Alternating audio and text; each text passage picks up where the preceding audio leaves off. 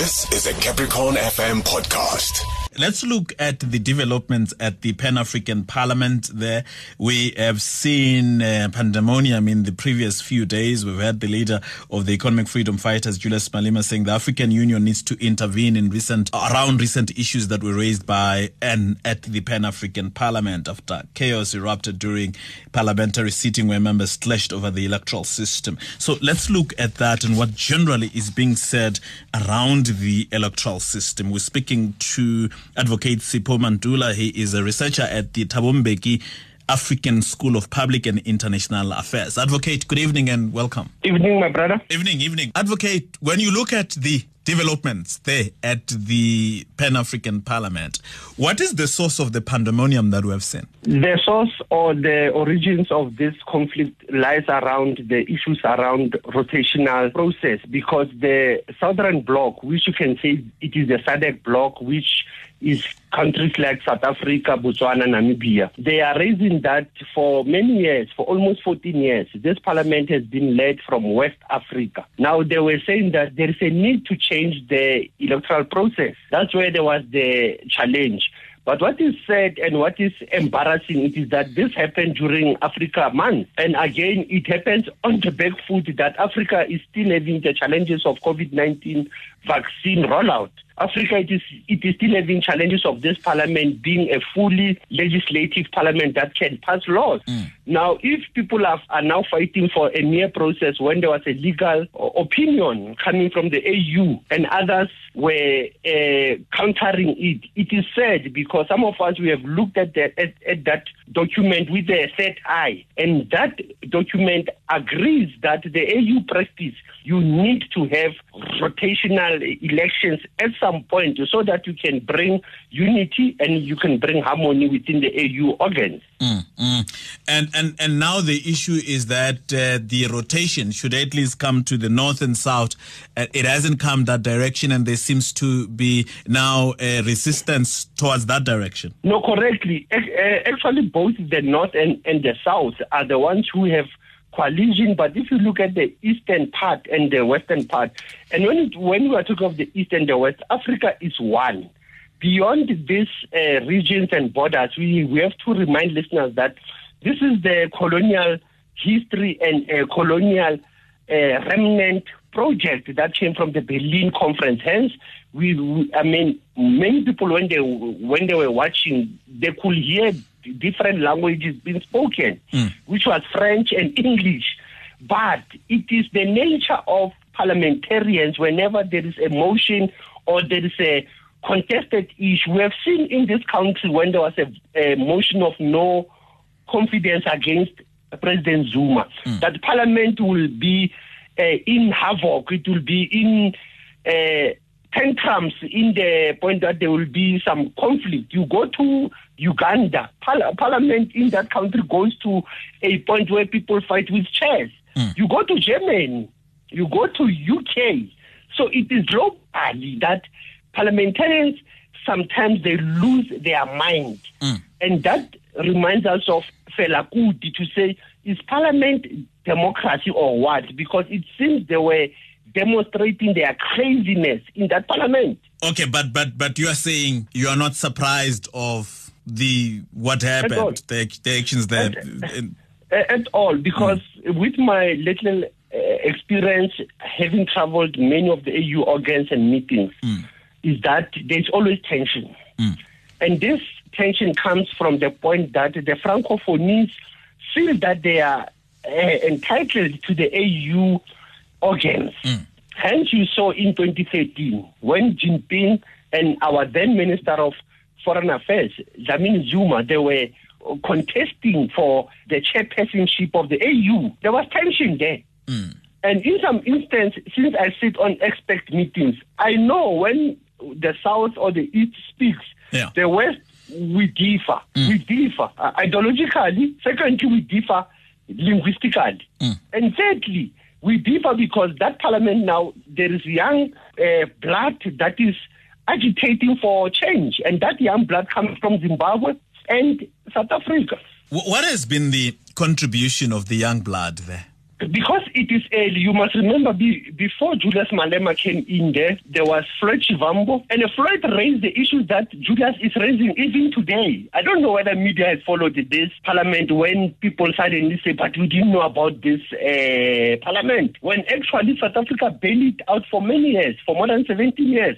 So it is a serious indictment to the media that you never followed this parliament until there was a circus. But this parliament, it has achieved a little, but it is better than nothing. And that's where, as Africans, we should not be critical on our institutions because we are still building them. And in building them, we are going to find obstacles. We are going to find obstructors, those who will obstruct that we should not have, or what I call interruptions.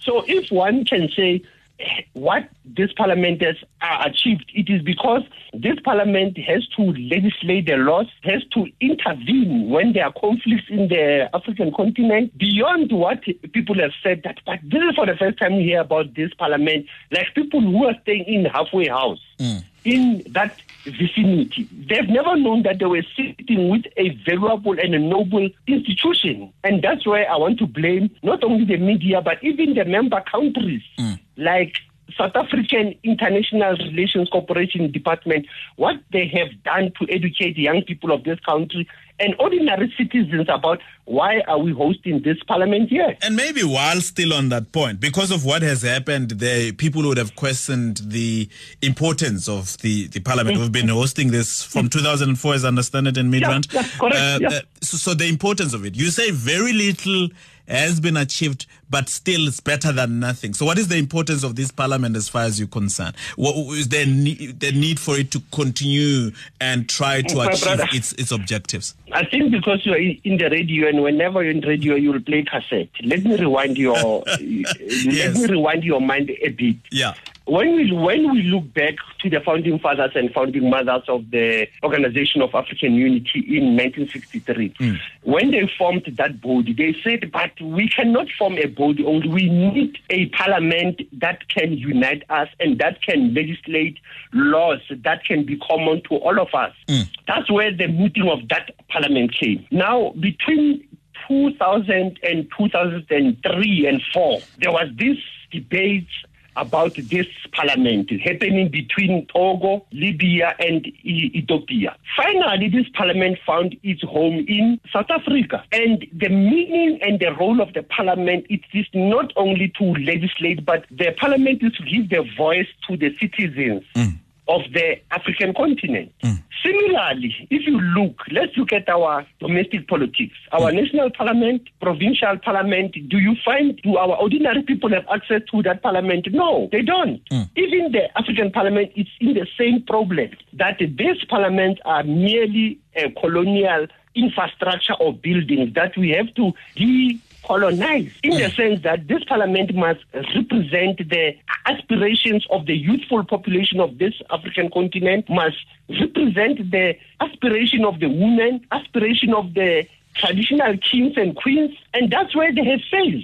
And hence I said to most of the media that they have been hitting to say, but this parliament have not done nothing. Some of us, we have met with the members of parliament when we do election observer missions. This parliament has been issuing recommendations, resolutions on cases like Western Sahara, Zimbabwe, the case that happened in Mali, the case that happened in the South Sudan. And the last case, this parliament wrote a letter to the U.S. to say, remove sanctions against North Sudan. Okay. So these are the things that I can tell you, my brother, as I was rewinding. I will forward this cassette now. Okay, let's forward it and let's stop right where we are today. The perception is the Francophone countries are refusing to give up power, that there is some sense of entitlement. What causes that? Why would that be? Some of us will think that they will say to us that they are the big brothers. They were colonized before the Southern Hemisphere, remember? Yeah. Most of them, they were colonized in the early 60s by France. Most of the Southern African countries, they came out of colonialism in the late 80s. So they might say that, but you don't understand the politics of the African continent. At the same time, they are trying to use the power of saying that, but we have this Franco. This thing of francophone has the meaning that they are so embedded with the French language in any meetings that they are in. And that's where we need to move away from it, because Africa must move towards unity. Africa must move towards integration through culture first, because I think what we are still struggling is this language barriers. And secondly, the issue that we are still struggling is the deficit of leadership in Africa. If you can look at those people who are in parliament, most of them, they are above 50 and 60. They were just hustling and fighting, embarrassing us. What could be the possible solution for the standoff? Possible solution, if I've told you earlier, I said that there was a legal opinion. I've read that document. It's a 5-page document. What I think is that when they meet October, the legal council of the AU must come physically to the session. The AU must take lead, and that's where they must engage. And that's where he must read that text and give the context to the text. If it is written in English, he must transliterate it to French and Arabic, so that those members of parliament can get the gist of the document, which is simple, saying that in a simple essence, it says allow rotational electoral process because the AU has a precedent. Thank you very much, Advocate. Appreciate your time. Thank you very much, Mofrit. That was a Capricorn FM podcast. For more podcasts, visit capricornfm.co.za.